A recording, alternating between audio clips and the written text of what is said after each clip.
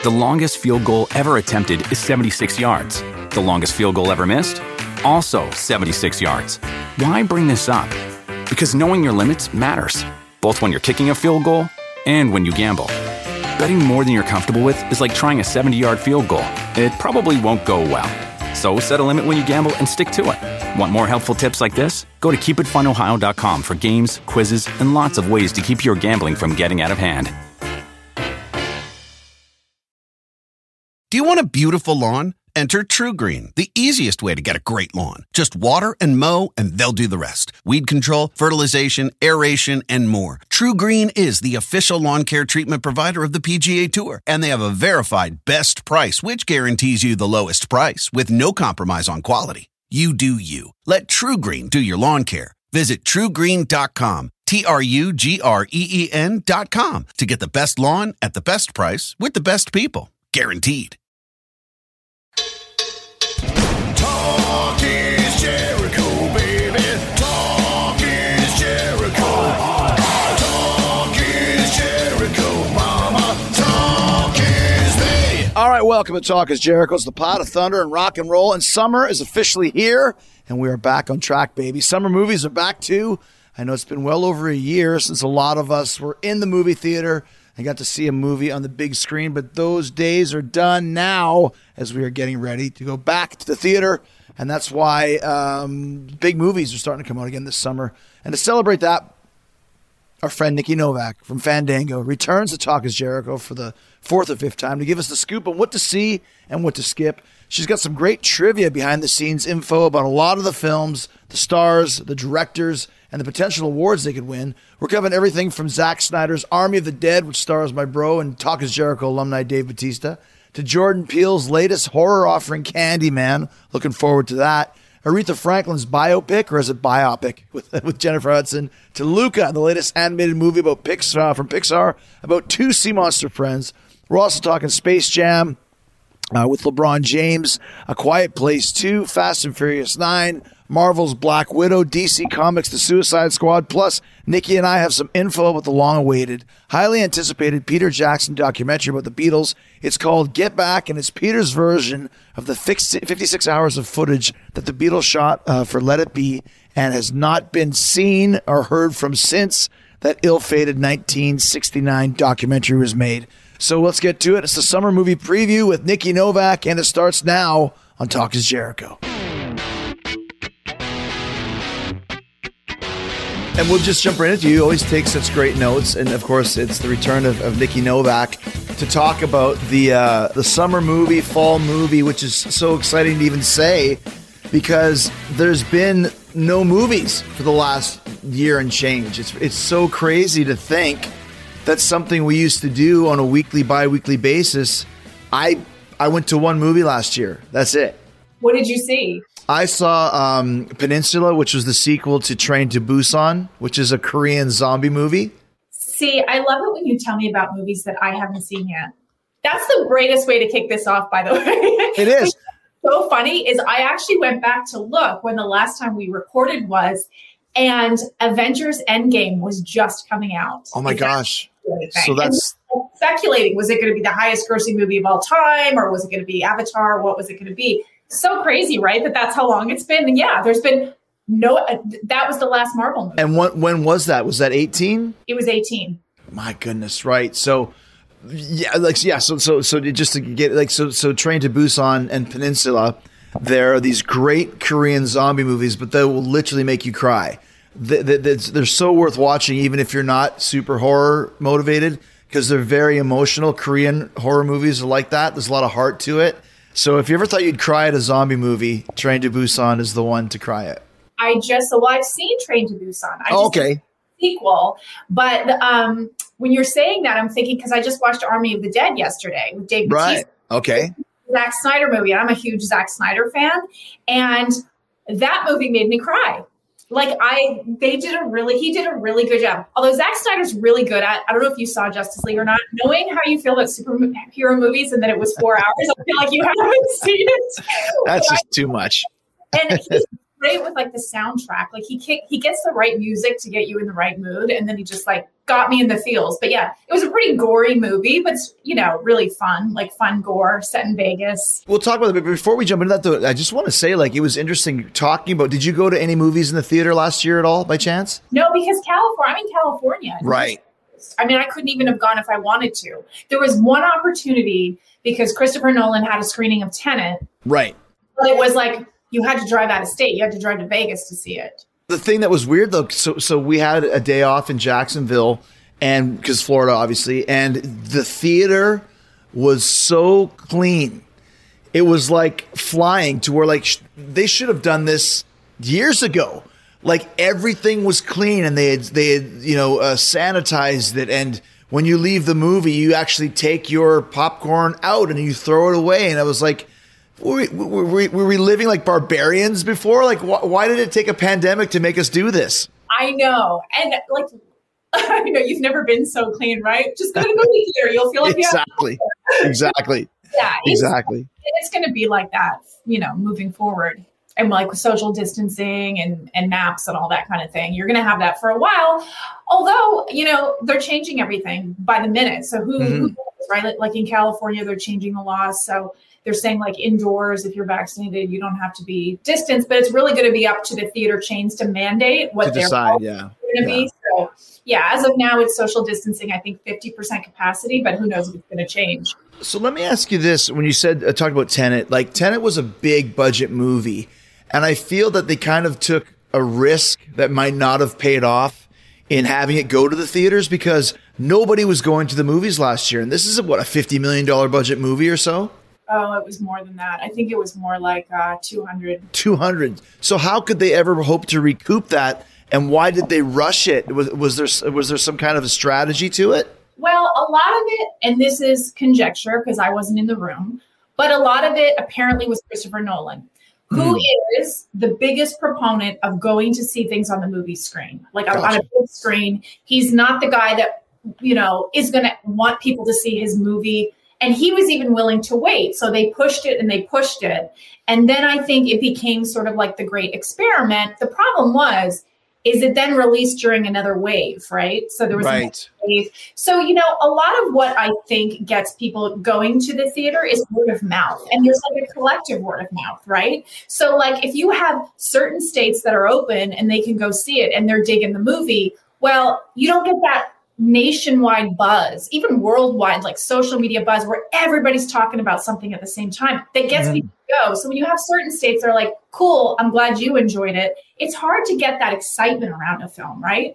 And then I think they waited, I'm trying to think of how long they waited before they released it on HBO Max, because that's been a whole thing this year. I don't know if you're aware of, is that Warner Brothers has released day and date, promised that everything releasing in 2021 was going to release on HBO Max at the same day as in the theaters.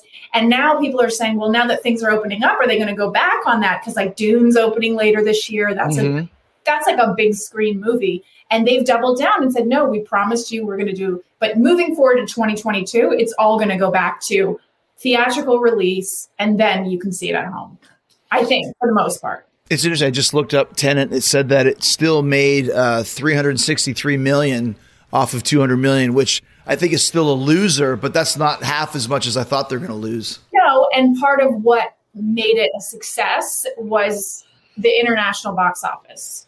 Didn't get the domestic box office that you normally get for a Nolan film, but the fact that other countries had opened up and were going back as normal to movies really made up for that. I mean, normally that movie probably would have made 700,000-800,000, right. 1,000 million. But yeah, so it made less. And it was a decision, like I said, I heard that it was Nolan. I heard it was a lot of Nolan, that he really insisted.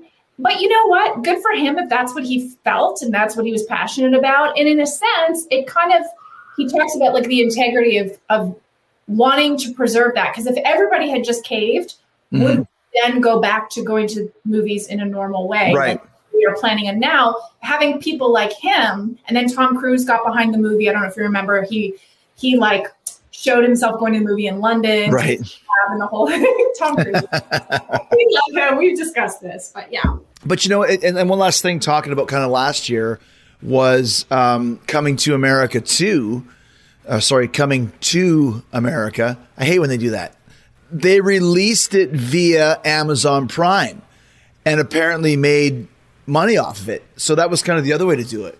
It did great. It did great. I mean, it was one of those that, obviously he's a name and it's a beloved franchise and people wanted to see it. And it was supposed to be released by a studio, and then Amazon bought it and decided to release it. And it was like when you looked at the Nielsen charts week after week, because Nielsen now does streamers,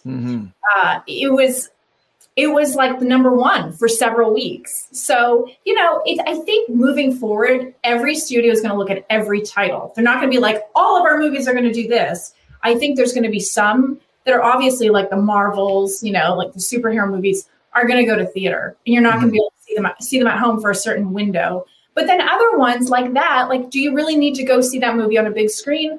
Or, is there a great streaming option where it could do really well? The whole big question, though, is subscribers. Like, or how are they making their money back? And they've got to have the subscriptions up in order for them to release it and make money, right? Because Kong versus Godzilla did that as well, right? That one did great. I think it did over a 5-day weekend. It did 48 million, which was a huge sign of, right movie, right time, the kind of movie you got to see on a big screen, right?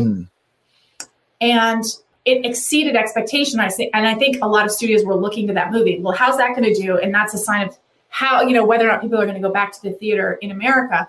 But, over in China and Japan and even Australia, they're having record numbers of people going to the theater post-pandemic, even bigger numbers than pre-pandemic. So I think people are anticipating, and who knows what's going to happen because it always changes.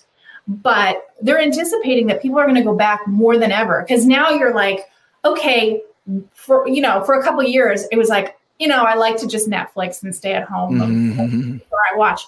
Now it's like, oh my gosh, I miss going to the movies. I miss that feeling. Right. It's fun, right? Like you go and you're like, oh, I didn't realize how much I miss this. And it's just cool to be immersed in it. So, yeah.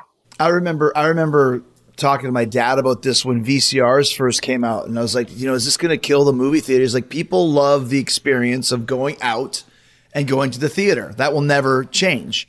And I think that fits again. Here we are, in 2020, almost 40 years later, and that edict is still the same. Yeah. And also now streaming, people were sort of saying, is it going to be streaming or theaters? Now we realize they can coexist and feed off each other. Because when you look at what Disney is doing, Disney and Marvel, there's been like WandaVision, Falcon and the Winter Soldier are spinoffs of Marvel movies that are now TV series that kind of get people excited and, subscribe to Disney Plus. But then it feeds in because then once you've seen that, you got to go see the next Marvel movie in theaters. So it works both ways. And I just think good content is good content. And if people don't have a limit to how much good stuff they want. It's not like they're going to be like, oh, I just want to see.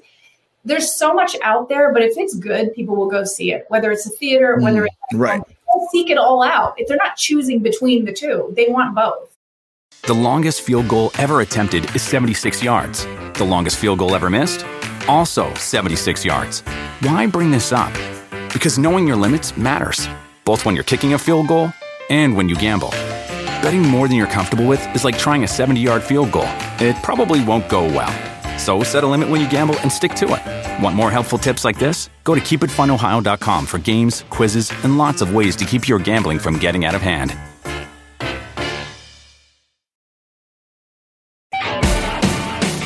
So let's talk about some of the movies that came out. You mentioned Army of the Dead? Is that what we're calling it? Yeah, Army of the Dead. And that was always supposed to be made for Netflix. This is not a movie that was supposed to be for the theaters that they transfer to Netflix, is it? Right. That was Zack Snyder directly making a movie for Netflix. Unless I'm wrong, I didn't do my research on that one, but as far as I know, it was. I think so. Yeah, that just shows too that Netflix is putting in these, huge $100 million budget to make their own movies for their own Netflix studio, right? Right. They just released their summer slate, and they sort of made this promise to fans in 2021 they were going to have a new release every week, and they do. Whether it's a series or whether it's a movie, They have something releasing every week. What's interesting about what they did with Army of the Dead is they actually released it in theaters a week before. Oh, really? So I think they are now experimenting with the idea of like, we have these big movies that we're making for ourselves. We're not acquiring them, big names.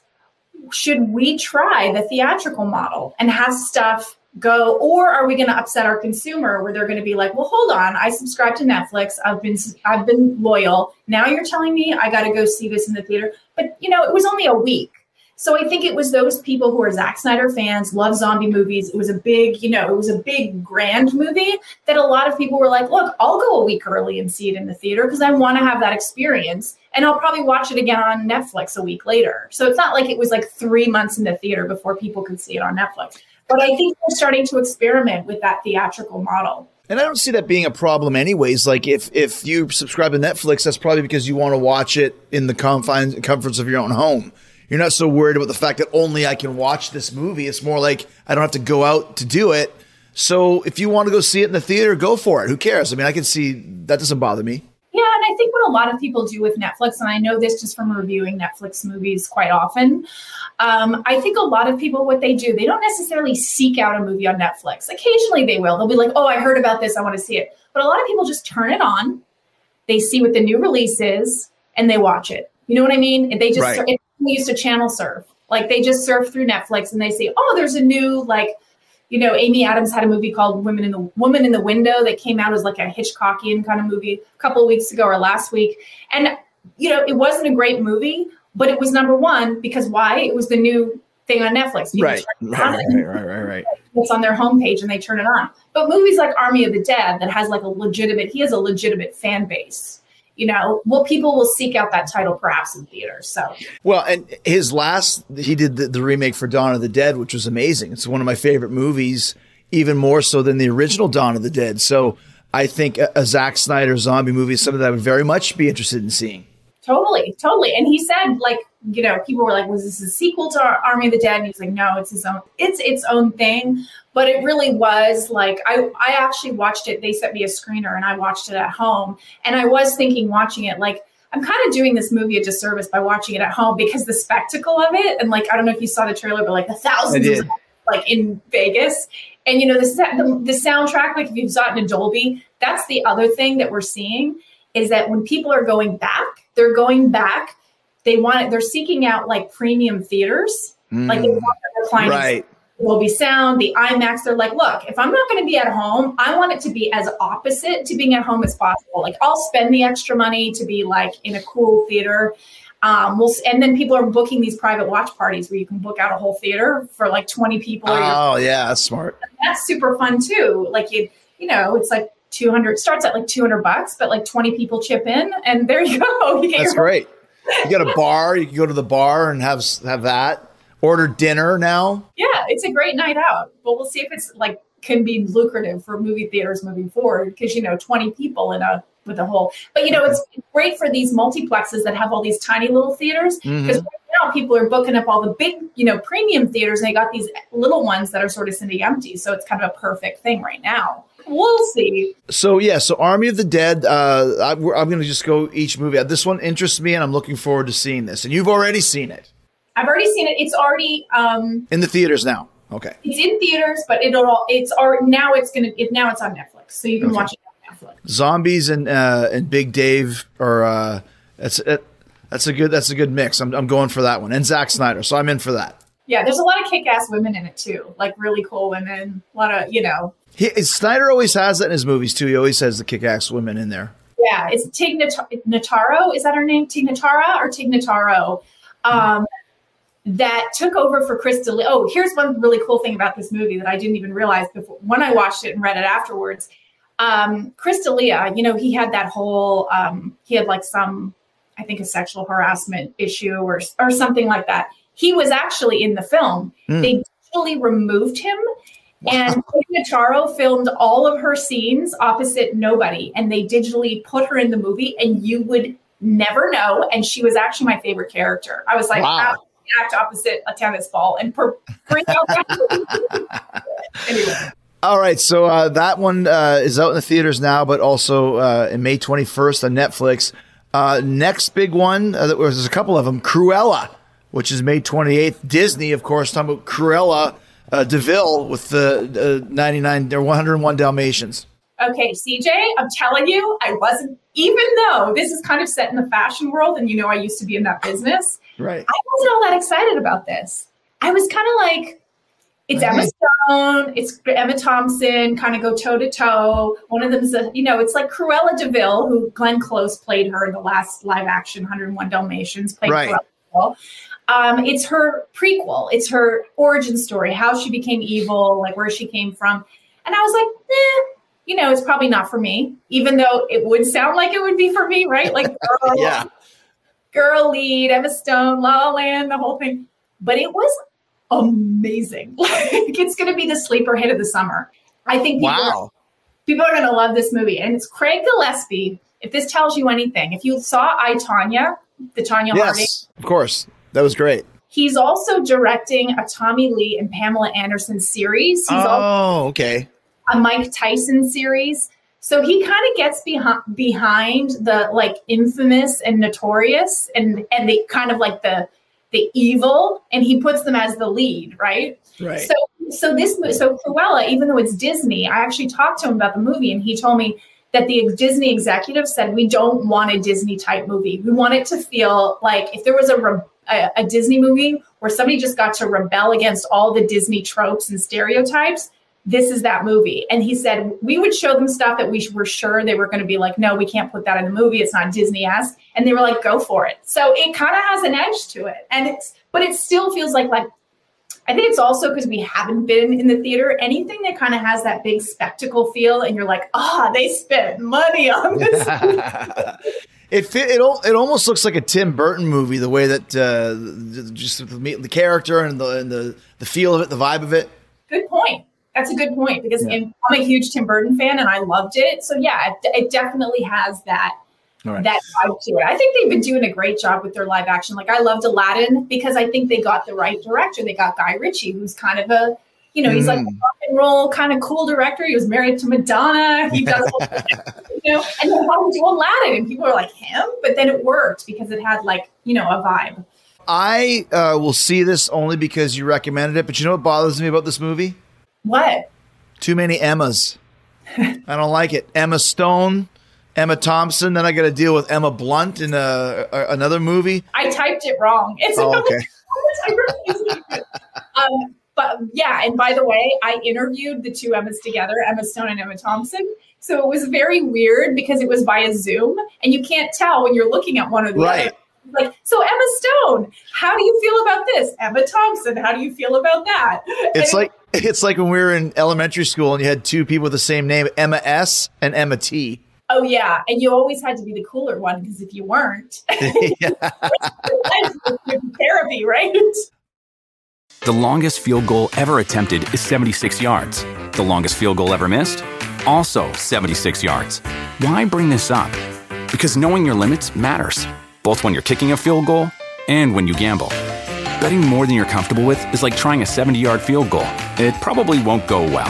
So set a limit when you gamble and stick to it. Want more helpful tips like this? Go to keepitfunohio.com for games, quizzes, and lots of ways to keep your gambling from getting out of hand.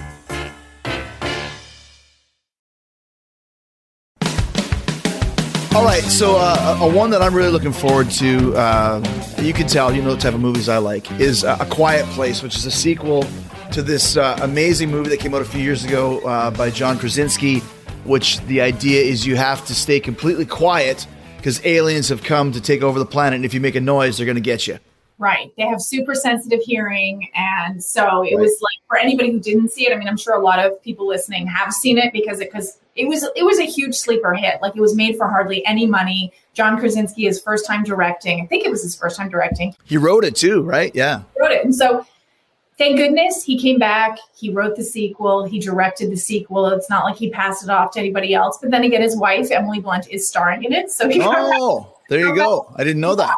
Yeah. And Noah Jupe, this young actor who's been in so much, if you actually Google him and you see his resume, and I think he's only 15, who plays the kid.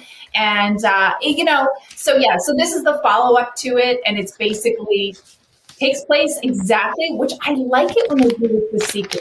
When what? They pick up. Well, I like it. I think this is set a couple years after, but I like it when they just pick up with the action. They don't try to yeah.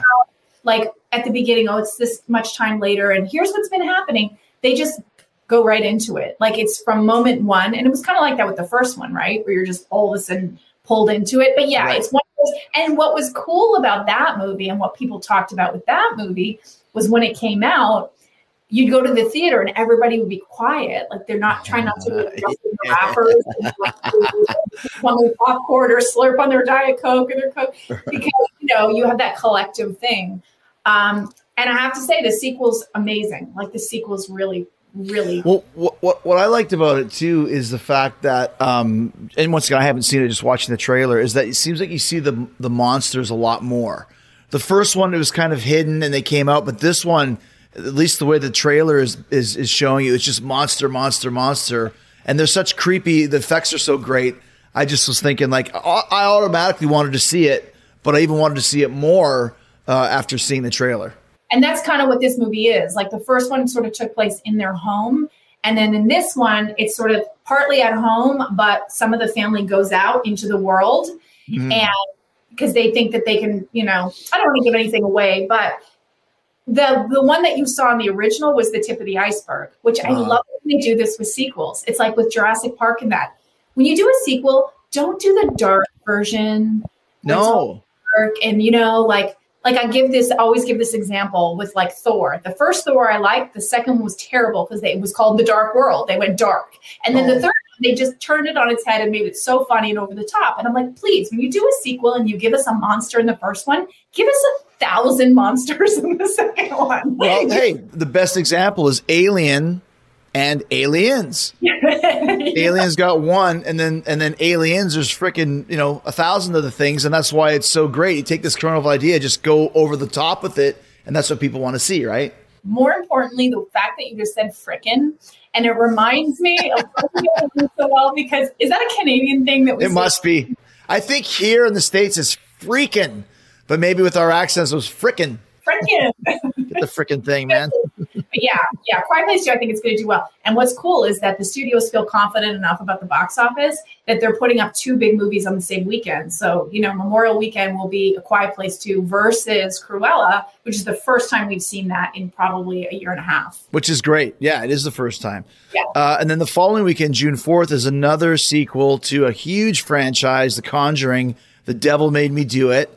And once again, talking about the Warrens, who I actually had the nephew of the Warrens on Talk is Jericho, and he collects strange haunted artifacts. Oh, really? Yes, and he has them all in his house, and they're really creepy. So when you say artifacts, is it kind of like what they did? Because they were like demonologists and that, like. Yes, basically. So Ed Warren passed away years ago, I think like in the late 70s, early 80s. But Lorraine just recently passed away, but she had really bad dementia for the last 10, 15 years. So their whole collection, I have to go back and remember what the guy's name was. Their whole collection went to their nephew, and he had it all in his house. There's a place kind of up in Rhode Island near Providence. And I went there, and it was just like, oh my gosh, this is so weird. There's so many creepy dolls and paintings and, ancient artifacts and that sort of a thing. So that's part of the movies, is that they end every movie with whatever artifact, whatever thing was haunting the house or haunting them, whether it was a doll's head or whatever, right, to bring into their artifact room. So that's quite a thing to inherit. I don't know if I would inherit that. I would be just like, give me the dough from all the TV appearances. Exactly. But I don't want any creepy stuff in my house haunting me. Thank you very much. And that is literally in his house. I'm like, dude, that's a little bit nuts, man. I don't know if I'd be down for that. Unless I was making money off it and charging admission like a museum. I don't think. And I think he had some kind of a show like where you could see all this stuff where he talked about it. But the movie that we're talking about is Devil Made Me Do It, which is out of the haunted house realm and talking about kind of a demonic possession out in the wild, so to speak, correct? Yeah, you're telling me about this movie. I love it. Yeah, so the Conjuring movie. So this is the 8th in the franchise. Like they have the Annabelle. Not many, wow. La Llorona a couple of years ago, but it's the same director that did La Llorona. And it's now they're going out of the haunted house. They were like, we're going to jump to the 80s. And it's based on a real life case that the Warrens did, where it was the first time in U.S. history that someone used demon possession as a defense. So he was up for murder. It was this guy, and his girlfriend's brother was apparently possessed, and he was this kid. And so they did this exorcism. And during the exorcism, the guy said to the demon, go into my body. Don't harm this poor kid anymore. And the demon possessed him. He then murdered somebody that he knew. Wow. And his defense in real life was the devil made me do it. And that's why they use this term in the title of the movie. But I really liked this one. Like the first one, you always like the first one in a franchise, right? The first Conjuring was great. I didn't love the second one because it was kind of more of the same, more haunted house. This one, if you're into like, I think the inspiration from this movie, there's definitely throwbacks to The Exorcist. There's throwbacks to Nightmare on Elm Street. There's throwbacks to like Poltergeist. But I also like that there's like an X-Files vibe to it, where they're kind of like working with police, and the police, and this actually happened in the 80s, where police would start to use psychics and that to help them solve crime. So they bring in Lorraine Warren. And so I think this might have been my favorite of the Conjuring. Oh, really? Because I like that vibe. Like the haunted house thing sometimes makes me laugh. Like it gets a little stupid. Yeah. Upstairs and something's around the corner. But this was actually, and it's dark. Like when I'm telling you, like there's stuff it's not just like haunted scary, it's like twisted. Okay. There's a morgue scene. I'll just leave it at that. It's so messed up. It's so messed up. So yeah. I find when you have a movie, like you said, if there's 8 of these things, you know they're going to have to up the ante, but not just doing more of the same. They have to kind of switch it up a bit. So I'm excited to see this one too, because I was getting a little bit sick of the houses. I want out of the house, you know? Yeah. And James Wan, who produced, directed the first 2, he's now directing Aquaman. He did the first Aquaman, and now he's doing the second one. So he didn't direct this one, but he produced it.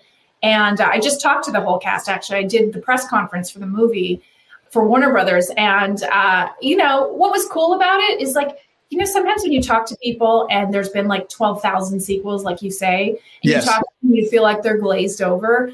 They're very passionate about this franchise. Like I can feel that this is James Wan's baby. They're like taking care of the baby, like they really care very much about the franchise. Because, by the way, I think it's the second biggest horror franchise of all time behind Godzilla. Like it's really billions of dollars. If you look at, and this is why I want to get into horror as a producer, I think they've spent budget-wise like 100, 200 million, and they've made billions off of this franchise. See, and that's the secret. And that goes back to what I always tell you, Nikki, how I'm not a big fan of like these big budget Hollywood movies. I like these type of movies. You get a budget, especially back then, but now it's probably $4 or $5 million. They're making 150, 200 off it. That's where you make the big bucks. Yeah. Wait, I forgot to ask you how you felt about award season, if there was any, because you always like those little gems. Did you catch any of them? I didn't like the award season this year because there wasn't any movies that I really wanted to see. And because I'm because I'm SAG, I get all the movies in the mail on DVD, which who still watches DVDs, but it was cool. I appreciate it. But there was literally nothing that I really wanted to see. And then I didn't bother watching the awards either. And it seemed like I wasn't the only one. A lot of people were kind of against the awards this year, just not wanting to watch it. I think people have Zoom fatigue. What I found was really interesting is even the Grammys was down. Yeah. And the Grammys kind of made it feel live. And I'm like, people will tune into the Grammys because maybe they're not invested in the movies as much this year because there weren't any like big blockbusters like Black Panther nominated or anything. But, the Grammys people will tune into because there's live performances. And they had like Harry Styles there and Beyonce and everybody. And people didn't even tune into that.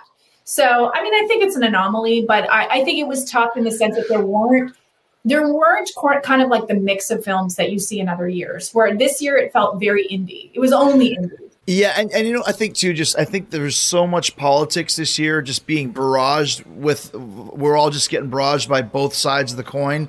I think maybe that people they were very political too. And I think people just didn't want to get involved in it this year. I just had that feeling too, because especially the Oscars, it's always very political. And I think people are just like, there's no movies we want to see. We know it's going to be political. Let's skip it this year. So I think that might have been a factor as well, personally.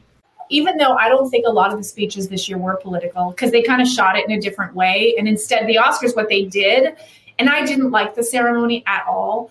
But what they did that I kind of appreciated, I just think the way they shot it was just wrong, was they told people, we don't want speeches where you thank people that no one knows, or we want you to tell a story, kind of like how you got started in business or something personal, something that means something to you. And look, I think it was kind of interesting, but I think there's a time and place, and I don't think the Oscars is that time or place. Right. Good point. I think, it was tough too, because they didn't have the star power that they normally do, just because of the films that were nominated, right? Right, exactly. They have movie stars there that they normally do. They have some great actors, don't get me wrong, and some great films, a couple that were my favorites, and not the one that won wasn't my favorite, but, I think people also tune in for the red carpet. They tune in for the carpet. The pomp and circumstance, of course. And those moments where you see people interacting, and, even the Golden Globes, when they cut to Golden Globes has a lot of issues right now, but when they would cut to commercial and you see like Leonardo DiCaprio and Brad Pitt, like having a conversation, losing it up and whatever, So I think you were sort of missing that spontaneous, glamorous, fun element. What did win Best Picture this year or last year? Nomadland, the Frances McDormand movie with. Gotcha. Yeah, it wasn't, like I said, it wasn't my fave, but it was good. Okay. The longest field goal ever attempted is 76 yards. The longest field goal ever missed? Also 76 yards. Why bring this up? Because knowing your limits matters, both when you're kicking a field goal and when you gamble. Betting more than you're comfortable with is like trying a 70-yard field goal. It probably won't go well. So set a limit when you gamble and stick to it. Want more helpful tips like this? Go to keepitfunohio.com for games, quizzes, and lots of ways to keep your gambling from getting out of hand.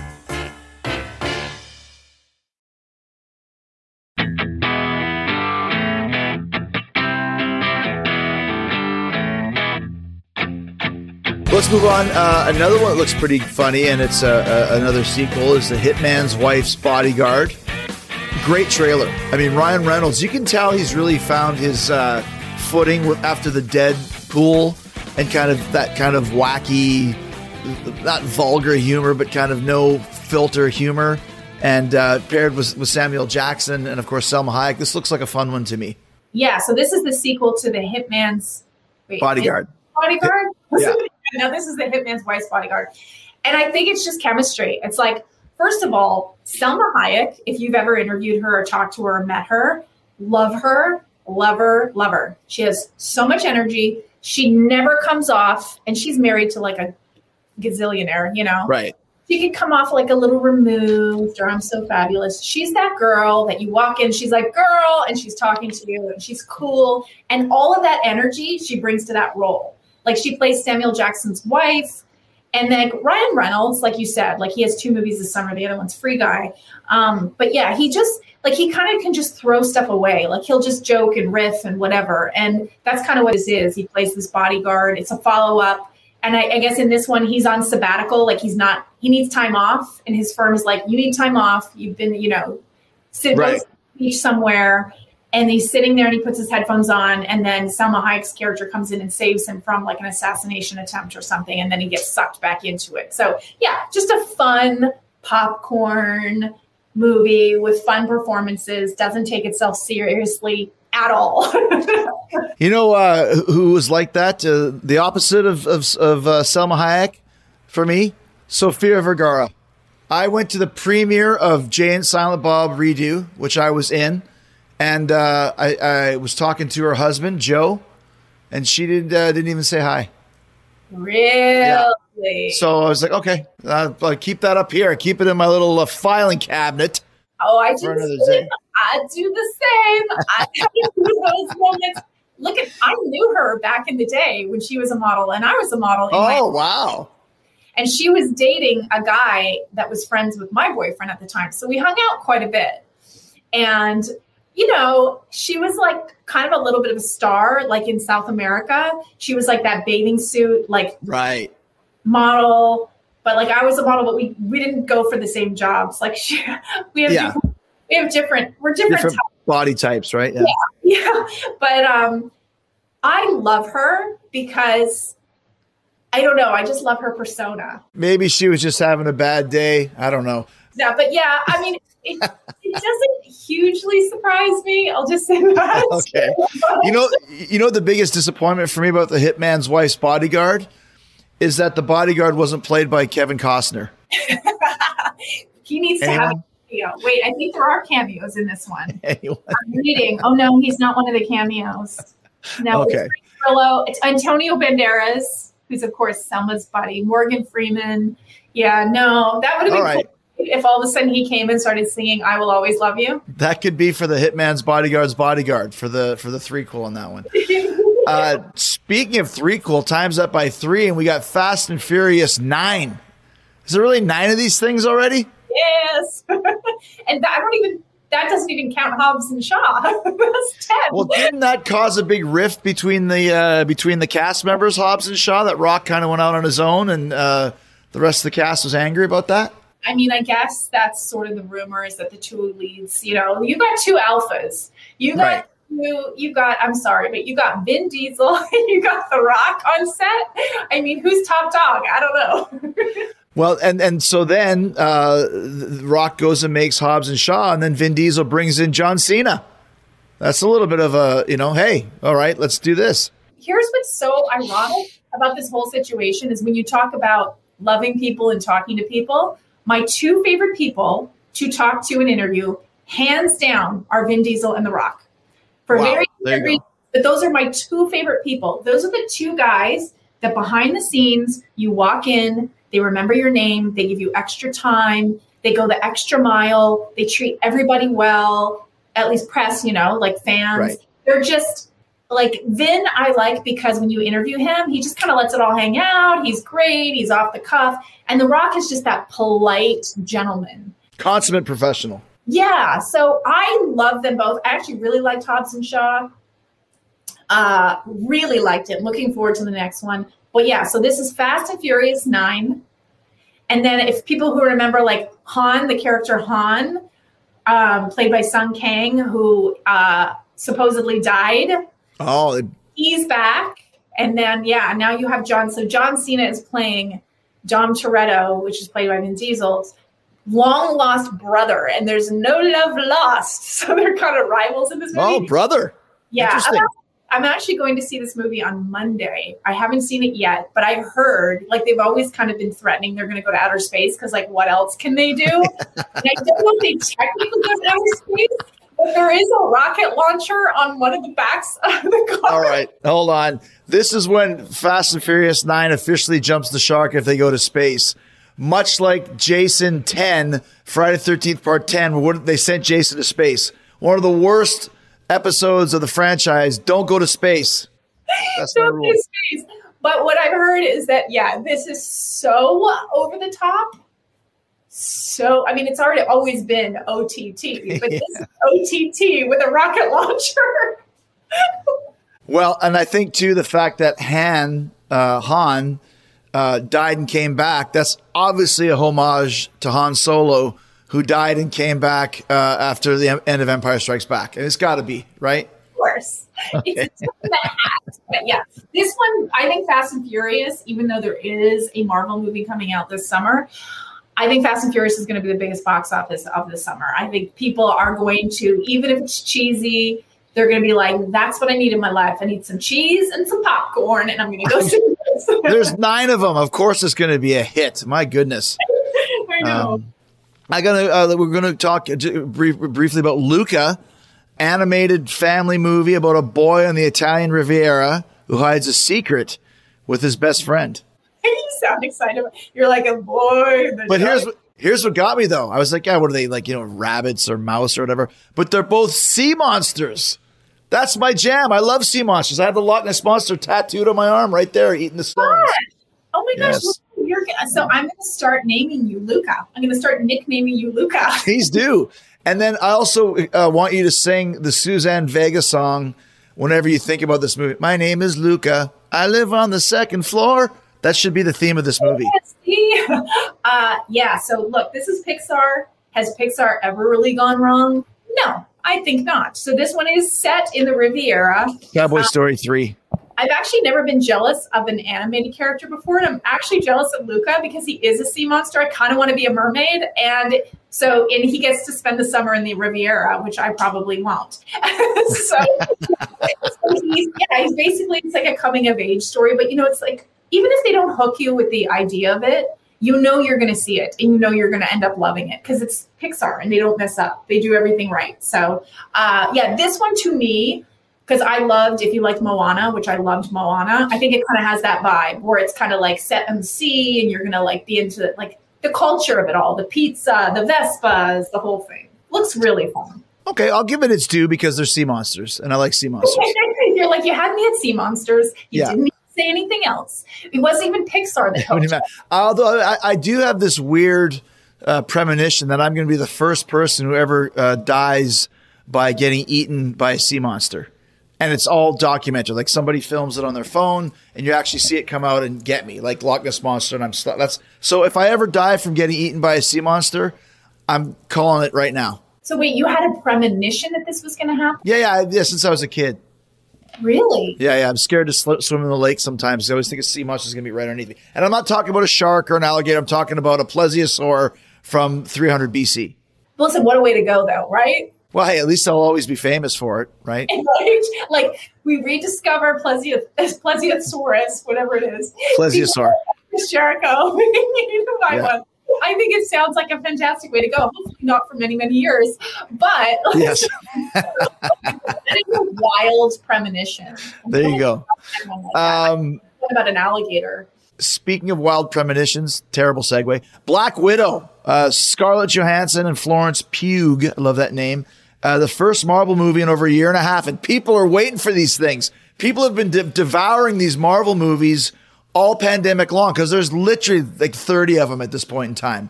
And they're all great. If you like one, you like them all, except for Thor 2, according to you. Except for Thor 2, although I still enjoy it. But I do dig a little bit of Thor. I love a little Thor. I think Thor is like, it's just such a character. And I'm not talking about the actor. Yeah, is Thor in this one? Or what is this? Is Scarlet Black Widow? So no, because this is kind of like Scarlett Johansson's origin. This is set after the events of Captain America Civil War. And it's kind of before she became an Avenger. It's her origin story. Because for anybody who knows what happened to her in Endgame, and if you haven't seen Endgame, even though it's the highest grossing or second highest grossing, they keep going back and forth, movie of all time. Right. Something happens to her character, so it could only be a prequel. So this is kind of like how she became, she was, training, she was a Black Widow, her training, how she became as kick butt as she was. Florence Pugh, who is a great actress, has a massive following, plays her, not her biological sister, but David Harbour, who plays, who's in Stranger Things, plays her, not her, again, her biological father, but her mentor, and Rachel Weisz is in it. And I wasn't, I like the character and I'm excited about it. But what really sold me was the last trailer that they played during the MTV Awards, where it looks like a Mission Impossible movie. Oh, wow. Super high action. The action looks incredible. And people were saying like, oh my gosh, this is giving like Tom Cruise a run for his money. So I hope it's going to sort of have that vibe to it. It looks really cool. And, they've been talking about having her own movie for a long time. So, and yeah, first Marvel movie since Endgame. Well, she's also one of the biggest stars in the world too. So I think it's going to do great box office, combination of all those things. And definitely one of the best characters in the Marvel universe, in my opinion. Yeah, sure. She's a cool character. And she's, again, if we're talking on that slate of who's good people when you talk to them and who's not good people when you talk to them in person, she's good people. She's a nice. All right. Good. Well, then we will give 2 thumbs up to Black Widow. Yeah. I'll be there. Here's another strange one. I saw the original Space Jam starring Michael Jordan from like 1990 or something like this. 1996, is that what it was? Yeah.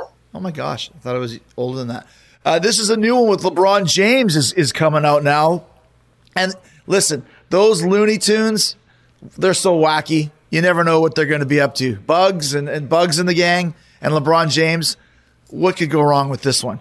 this is what I'm saying. Number one, he can act, which is insane because he's so talented at everything he does, obviously basketball. But the fact that he came out in Trainwreck a couple years ago and people were like, LeBron James can act. Like, this is crazy. Sometimes you see athletes, even when they're like in a beer commercial or something and they have one line and they're so wooden, they can't act at all. But he's good.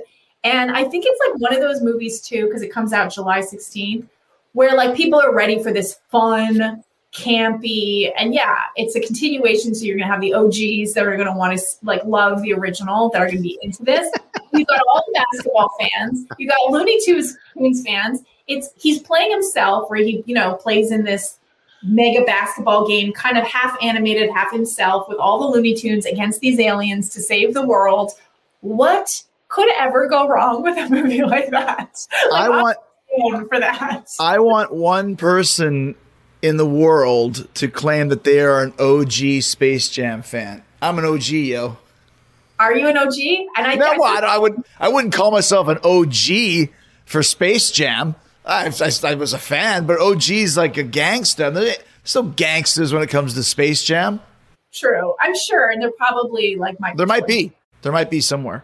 They're like Michael Jordan stans or Looney Tunes stans. They're like that Bugs fan. They've had all these Marvel movies, but I love some Bugs Bunny. All right, let's go on to another one that you said might be a little bit campy, and this one we've been waiting for a while. I remember when this one got postponed last year. I was thinking, really, you guys are postponing this movie for a year? Talking about Jungle Cruise once again with the aforementioned Rock. Just thinking how ridiculous that seemed at the time that you would postpone a movie for a year. But that became the norm after that. It's like, oh my gosh, is it real? It's like the Stones postponing a year, Motley Crue and Def Leppard now postponing for another year. It was so mind-boggling to think. But now, July 28th, Jungle Cruise is coming out. And didn't it seem so far away? And now here we are. Exactly.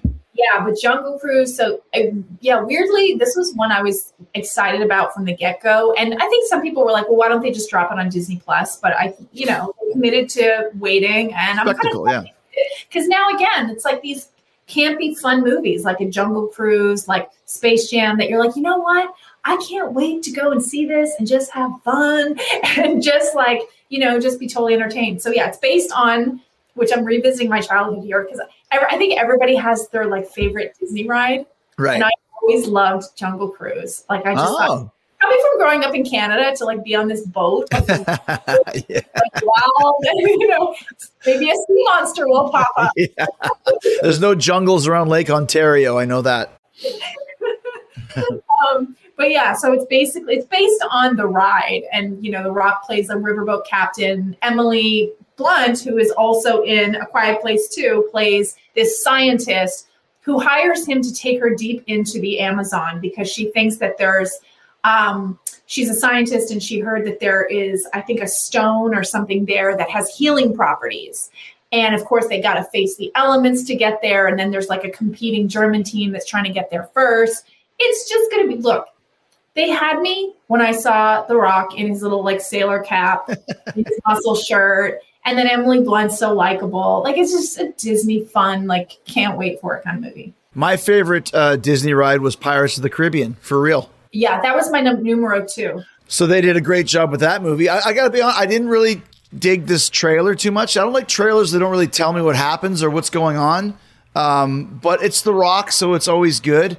Also, another thing I don't like the fact this Emily Blunt shows up in two big blockbuster movies. I don't like that. That wasn't the plan because they were meant to come out. Well, I guess they were both meant to come out last year around the same time. But she's in demand. I mean, people really like her. But I think I'm very curious to see how this is. I actually think it could be a sleeper. I think it could be a sleeper because I just saw. I think they just released a new trailer. And I was like, oh yeah, this is going to be. Then I got to see the new trailer because this one didn't really convince me. But like I said, we'll have to wait and see. The longest field goal ever attempted is 76 yards. The longest field goal ever missed? Also 76 yards. Why bring this up? Because knowing your limits matters, both when you're kicking a field goal and when you gamble. Betting more than you're comfortable with is like trying a 70-yard field goal. It probably won't go well. So set a limit when you gamble and stick to it. Want more helpful tips like this? Go to keepitfunohio.com for games, quizzes, and lots of ways to keep your gambling from getting out of hand.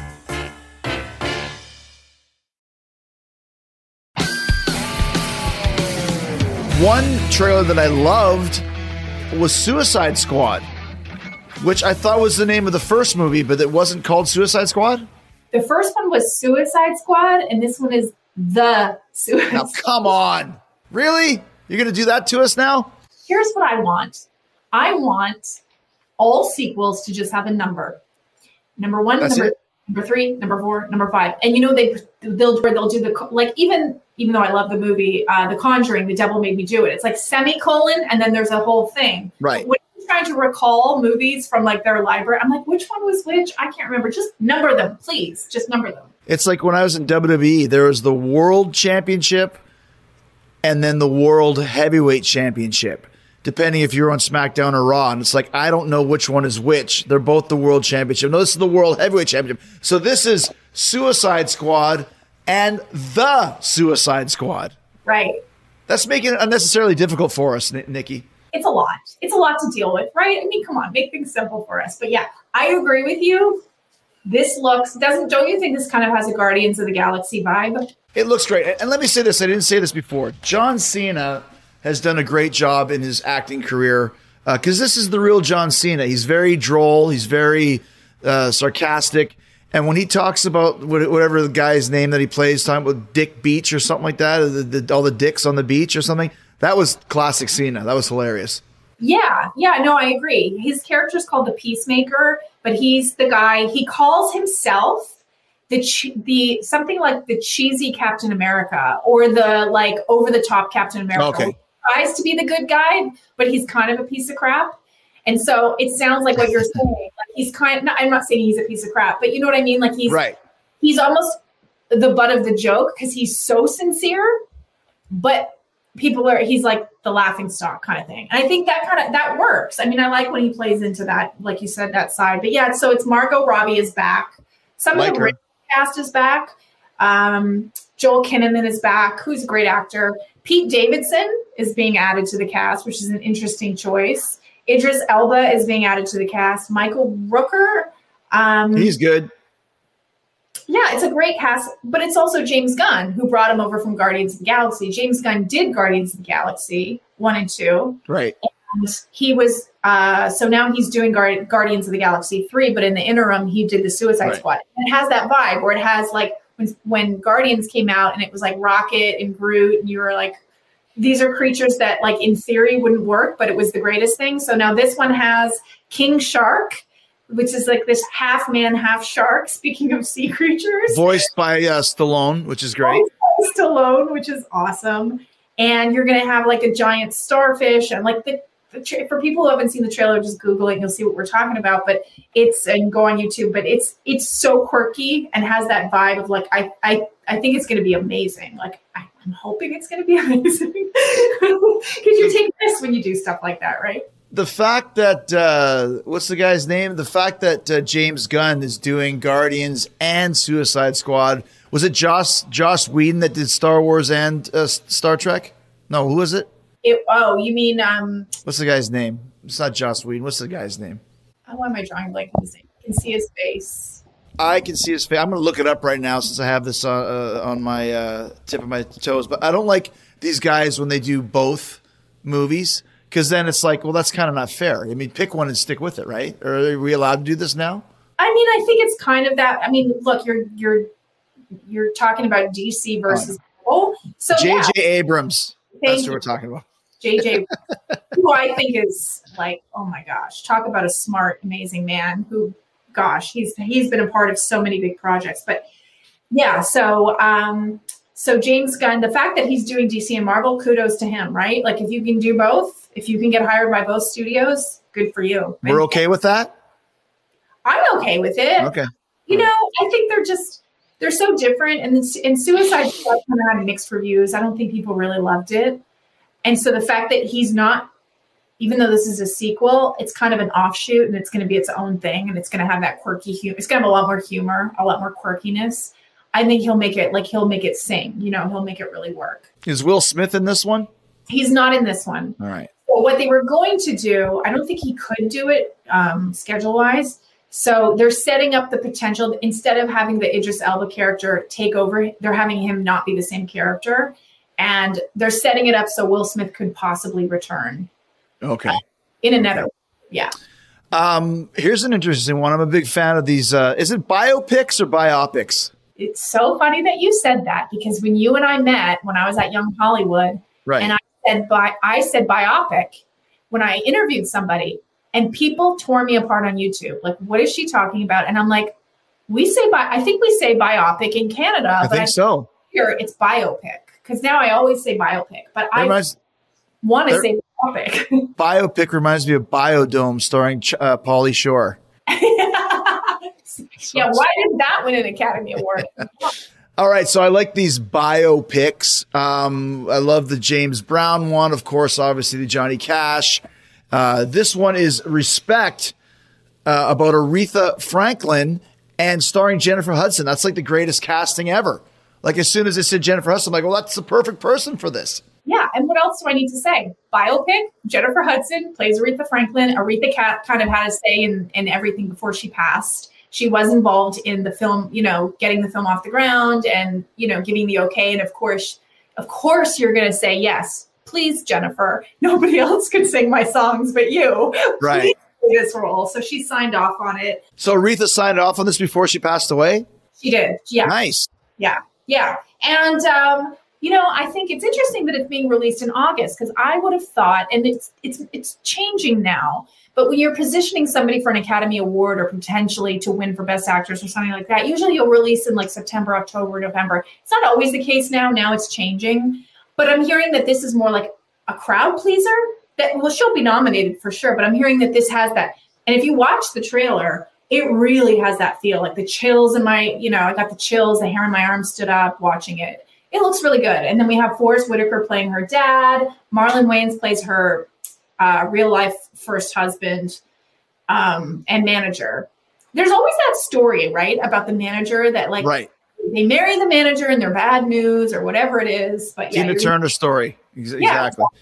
Well, we know that the Oscars love these movies because Rami Malek won an Academy Award for playing Freddie Mercury, or was at least nominated, whatever. Or the movie won or something. Okay, he won. The Golden Globe, but he won. The movie didn't win the Oscar for Best Picture, but he won for Best Actor. It was nominated. Only thing I don't like about this Respect trailer. Yeah. I get it. She sings Respect. And that's all they play over and over again. I need respect just a little bit. A story of a woman coming to her own. Respect just, and a man who opposed her. Respect just, like put on some Think or Freeway of Love or any of these other songs that she sang in there. I get it. It's called Respect. Quit hitting me over the head with the Respect branch. I got nothing. I'm going to just let you see. Yeah, I got nothing. I agree. He's got a whole volume of music. Maybe they're not showing you everything. Not showing you everything. It's just the trailer. I don't want to give all the way good moments. A couple more left here. Free Guy with, once again, same rule with Emily Blunt. Do we need another Ryan Reynolds here? Just scenery chewing his way to a main event, a main leading man status. But he plays a guy who's in a video game and tries to make himself the hero so he can save the game if it's shut down. Yeah. So he's basically this dude, and he puts on his little outfit, and they show his wardrobe, and it's always the same outfit. And he's like, doop, doop, doop. And he goes and works in a bank. And then he realizes he gets caught up in but his everyday life is like people getting shot and rolled over, but then they come back to life. And he's that guy that he's not a player in the, you play a video game and you're not a player, but you see all these people in the background. So he finds out that he's a background guy. He's not a leading guy. And he finds out he's in a video game and he's like, hold on, I'm going to become the leading guy. I could be a hero in a video game. And then he finds out that the people are trying to shut down the video game. So he has to make the game and save his friends in the world. So I don't know. I think it's cute. And he, again, you feel the improv, like he's such a great improver, and then he makes it work. Like another actor, you might not want to see this movie. You know it's going to be fun with him. What are the chances that he pulls a Hugh Grant or a Vince Vaughn and plays the exact same character in this movie that he plays in every other movie?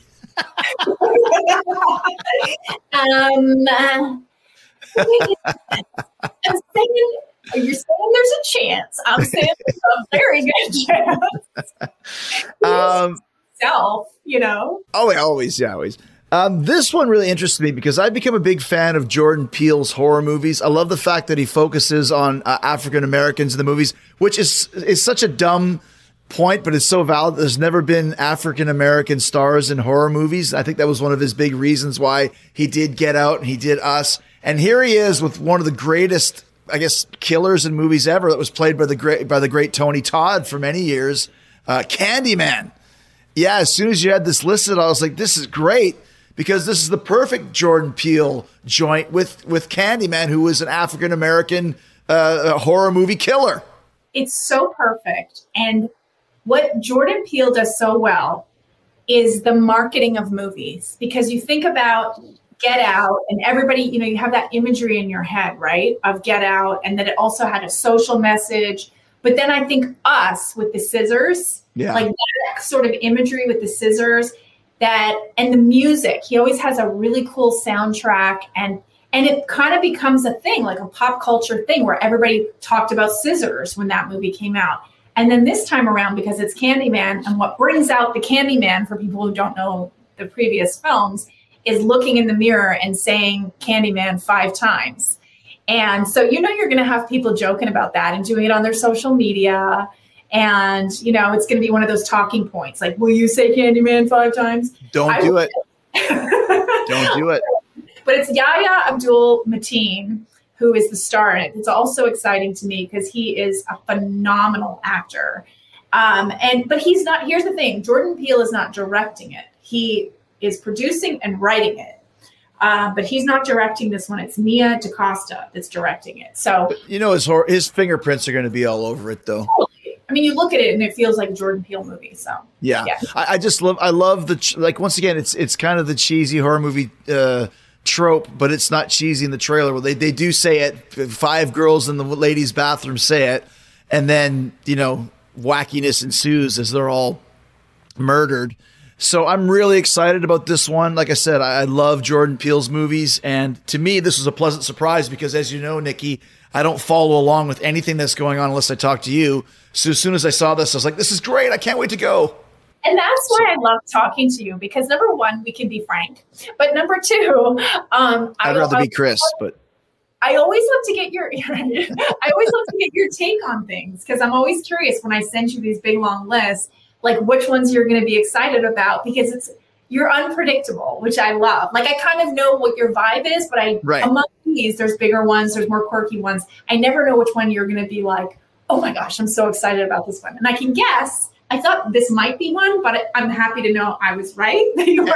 You are. And there's ones that I kind of put in my, like, okay, I'll want to see this in the theater if possible. But for me too, spending so much time on planes, especially now that we're going to be I'll be traveling cross country back to LA quite a bit and going overseas, God willing, soon. I always have my airplane movies. For example, one of my favorites of all time was Baby Driver.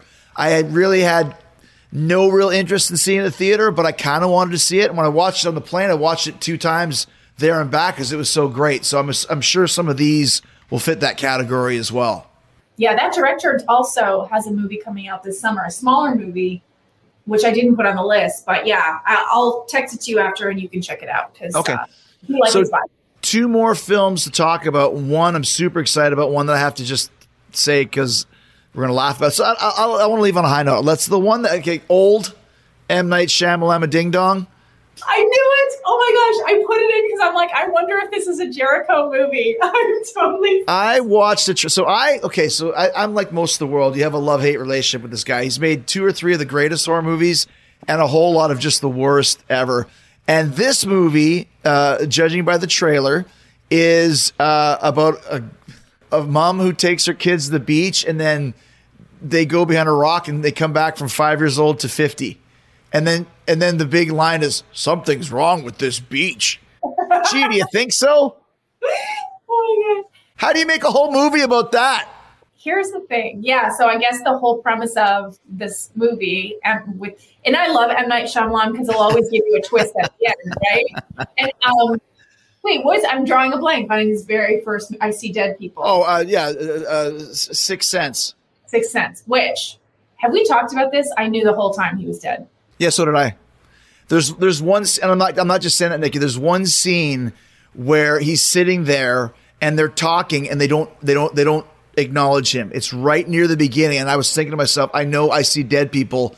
It's the kid and the cop, another cop, and I'm like, he's the dead person that the kid sees. That's the one. I knew it too, but here's what made it ultra disappointing was I thought everybody knew it.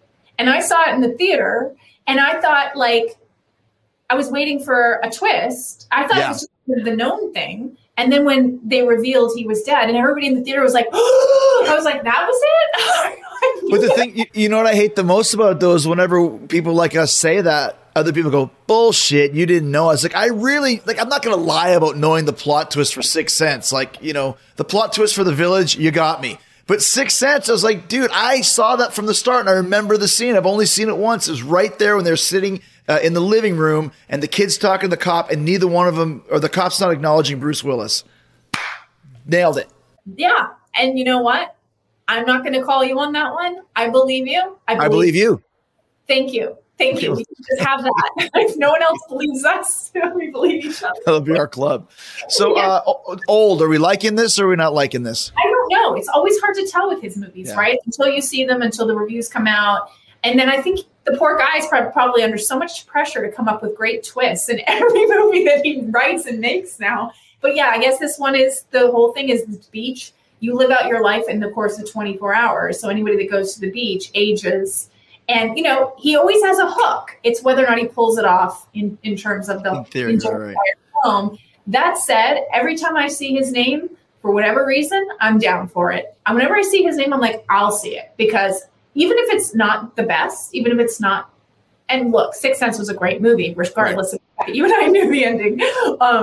You know, even if they're not up to that, I'm still always intrigued at what he comes up with because I love those kinds of movies. I love those supernatural thriller twist kind of movies. Yeah, you know, and you said, you know, you go to the beach and live out your life in 24 hours. That's happened to me a few times during spring break. It also sounds like my last year of my life. All right. All of a sudden, I feel like I'm 150 years old. All right, so here's the one that I'm looking forward to the most, and I'm sure you probably guessed this. Actually, you even said you're doing this one for me because when you pick out all the movies. Talking about Get Back, which is Peter Jackson's version of all the footage. Let me rephrase that. There's a movie that came out in 1970 called Let It Be, which is known forever as the most depressing Beatles movie product ever because it shows the band basically breaking up. It's really depressing, really sad. Peter Jackson got a hold of the 56 hours of footage and says, this is not a depressing movie. These guys weren't at each other's throats. They were actually having a great time making this movie, and has now taken these 56 hours and edited his own version of the last time frame of the Beatles' career, shall we say, even though they recorded Abbey Road afterwards, but that's another story. I am so excited to see this because it was supposed to come out, I think, in 2019, then got delayed to 20 just because of production, and then got delayed till 21. As a Beatles fan, this to me is the crown jewel of the summer. And look, the fact that you just did the preview, you probably know way more about the history of the Beatles and the story being a musician and being into it than I ever could. You just mic dropped that whole situation because I couldn't have said it better. And you're right. And I think it's going to be something like, I think a big challenge for him was cutting down 56 hours of footage into a film. And I'm not really sure the running time exactly, but Beatles fans are going to go, you know. Well, and I think once again, too, though, it's one of those things where, yes, Beatles fans, they're going to watch it and like it no matter what. But I think if he does a good enough job, I think people will want to see it because it's a slice of this period of time when you had the biggest band of all time who changed the course of pop culture completely, and they're having fun, and you can see it in the trailer. It's just, you see Paul McCartney then, and obviously we know him now at almost 80, and Ringo as well, but these guys were just kids, like they're 28, 27 years old, and think about the life they've led. I was just really excited to see just a slice of what it was like to be in London in late 1969. I think that's going to be fun to see. And being somebody that I'm not the hugest Beatles fan, I'm a U2 fan, which I think we talked about. Well, by proxy, then you would understand this. But when I saw that footage, what was fascinating to me, because John Lennon to me is like a mythical figure. Right. You know, I didn't grow up knowing his music. I grew up after, you know, he had already passed. So for people who never experienced it, it was like a window. It was like, oh my gosh, we get to see him. As a guy. Yeah. And you've seen the archival footage and the greatest performances and the stuff you've seen over and over. But oh my gosh, to see stuff you've never seen and the way, just being normal and interacting with each other. I was fascinated. So you're right. I mean, Beatles diehards are going to go crazy for it, but just in the way that, Bohemian Rhapsody or even Respect. Exactly. You'll be into it because you'll be interested to learn, even if you didn't start out as the biggest fan. And the best documentaries are always like that. I mean, whether King of Kong, whether you like video games or not, is one of the best documentaries you'll ever see. Same with American Movie. Same with, I'm too old for this shit. There's a lot of great movies out there that you don't even have to be a fan of movie making, heavy metal, video games. It's about the characters and about the people. And we all know the Beatles as, four of the most iconic, if not the four most iconic musicians of all time. So I'm excited just to see, like I said, this piece of history done in a positive way rather than this negative way that the original Let It Be was done. And I mean, it's Peter Jackson. I mean, exactly. Peter Jackson. Right. That he's doing this right. And it's going to be iconic. Like it's just, it already has that stamp all over it. But to your point, docs have become such a huge thing now. People are so into docs. Last year, because I'm a member of the Critics' Choice, and I vote in the documentary awards and I vote in the main awards, and I think the docs I probably liked just as much, if not more, than the regular films this past year. There's been so many great documentaries, and they transport you into a different world. They do. I produced a documentary last year. I'll send it to you. You did? About what? It's called "I'm Too Old for This Shit." And it's about my life. It's my biopic. It's about this band that disbanded 30 years ago when they were in their teens. And what they didn't know was that their music had made it across to Germany, and they had a big fan base in Germany. They hadn't played together for 30 years and find out they have this big fan base. So they go over and play this festival in Germany. And in their 50s, their dreams finally come true of being rock stars for one weekend. That's amazing. Oh, I want to watch it. Yeah, I'll send it to you. It's like the real life Eurovision. yeah, exactly. That's exactly right. Last question for you, Nikki. So what's the movie that you're most looking forward to, and what do you think is going to be the biggest hit out of all the ones we discussed? Well, I think, between Fast 9 and Black Widow, in terms of the biggest hit, like box office, the one thing about Black Widow is it's going to release on the same day on Disney Plus, like a premium. Interesting. I think that won't give you the true box office. So that's why I think Fast and Furious might overtake it. Let me see. Looking over this list, which one am I most excited for? Personally, I mean, honestly, Fast 9. I think because of the fact that I just want to be like, I remember one of the most fun experiences I ever had at the theater was a Transformers movie. Where I just knew it was going to be so cheesy and so over the top. And I've had so much reality the last year. I want fantasy escape, silliness, over the top, just laugh at the screen, fun. And so I think that's why I'm excited about seeing that with a crowd and, Yeah. What about you? I agree with you. I think Fast will be the box office king, although Black Widow too. Obviously, I love zombie movies, and like I said, Dave's a good friend of mine, and Zack Snyder, so I want to see Army of the Dead. I'm excited to see the Suicide Squad, and I'm excited to see the Beatles movie, and also the sleeper for me that I'm really looking forward to is Candyman. That one to me is the one that's the first on my list for sure. Yeah, I would say my number 2 is probably Suicide Squad. And then sleeper would probably it's just not a sleeper because it's Pixar, but I'm excited to see Luca. But I love animated films. I'm a big sucker for animated films. So yeah. And I'm a big sucker for sea monsters. So once again, perfect combination. And I'm a big sucker for biopics. Nikki, it's always great talking to you. This was your idea. I'm glad you did this because it's such a poignant time for movies. And I think this gives people a lot of incentive to go and check out. I saw a great ad. I don't even remember where I saw it. Maybe on Netflix or something, where it's reminding people about how fun it is to go to the movies. I don't know where have you seen this ad? I think Netflix came out with a sizzle reel, but then also Matthew McConaughey, I think. That's the one. Yeah. And it was whatever it was on. And I was just like, it was a really smart idea because I think a lot of people forgot just how cool it is to go to the movies. And I'm excited to go for sure. As soon as I can. interesting was when I was putting together this list, and thank you for having me on because it was my idea. Because I was like, anytime, every time. And so long. But I was like, truly, like, I don't know if people realize, like, this is an impressive list of blockbusters that like movies are coming. It's not even like they're testing the waters. They're just throwing. They're ready to go. Yeah.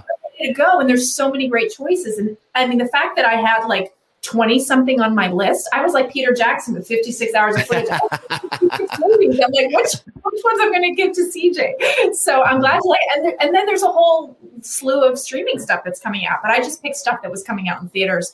But thank you for having me on. It's always a blast to chat with you. It's just like, honestly, it's like the Jungle Cruise. It's like you're the riverboat captain and I'm just along for the ride. Well, we'll get ready for the big winter movie preview, and we can discuss how these ones did. It'll be perfect. Can't wait. And yeah, I already know it's coming out even like beginning of September. It's nuts. So yeah. You're such a keener. You're such a movie keener. Keener. You probably got all A+ in school too, didn't you? I did. Thanks, Nikki. Thank you.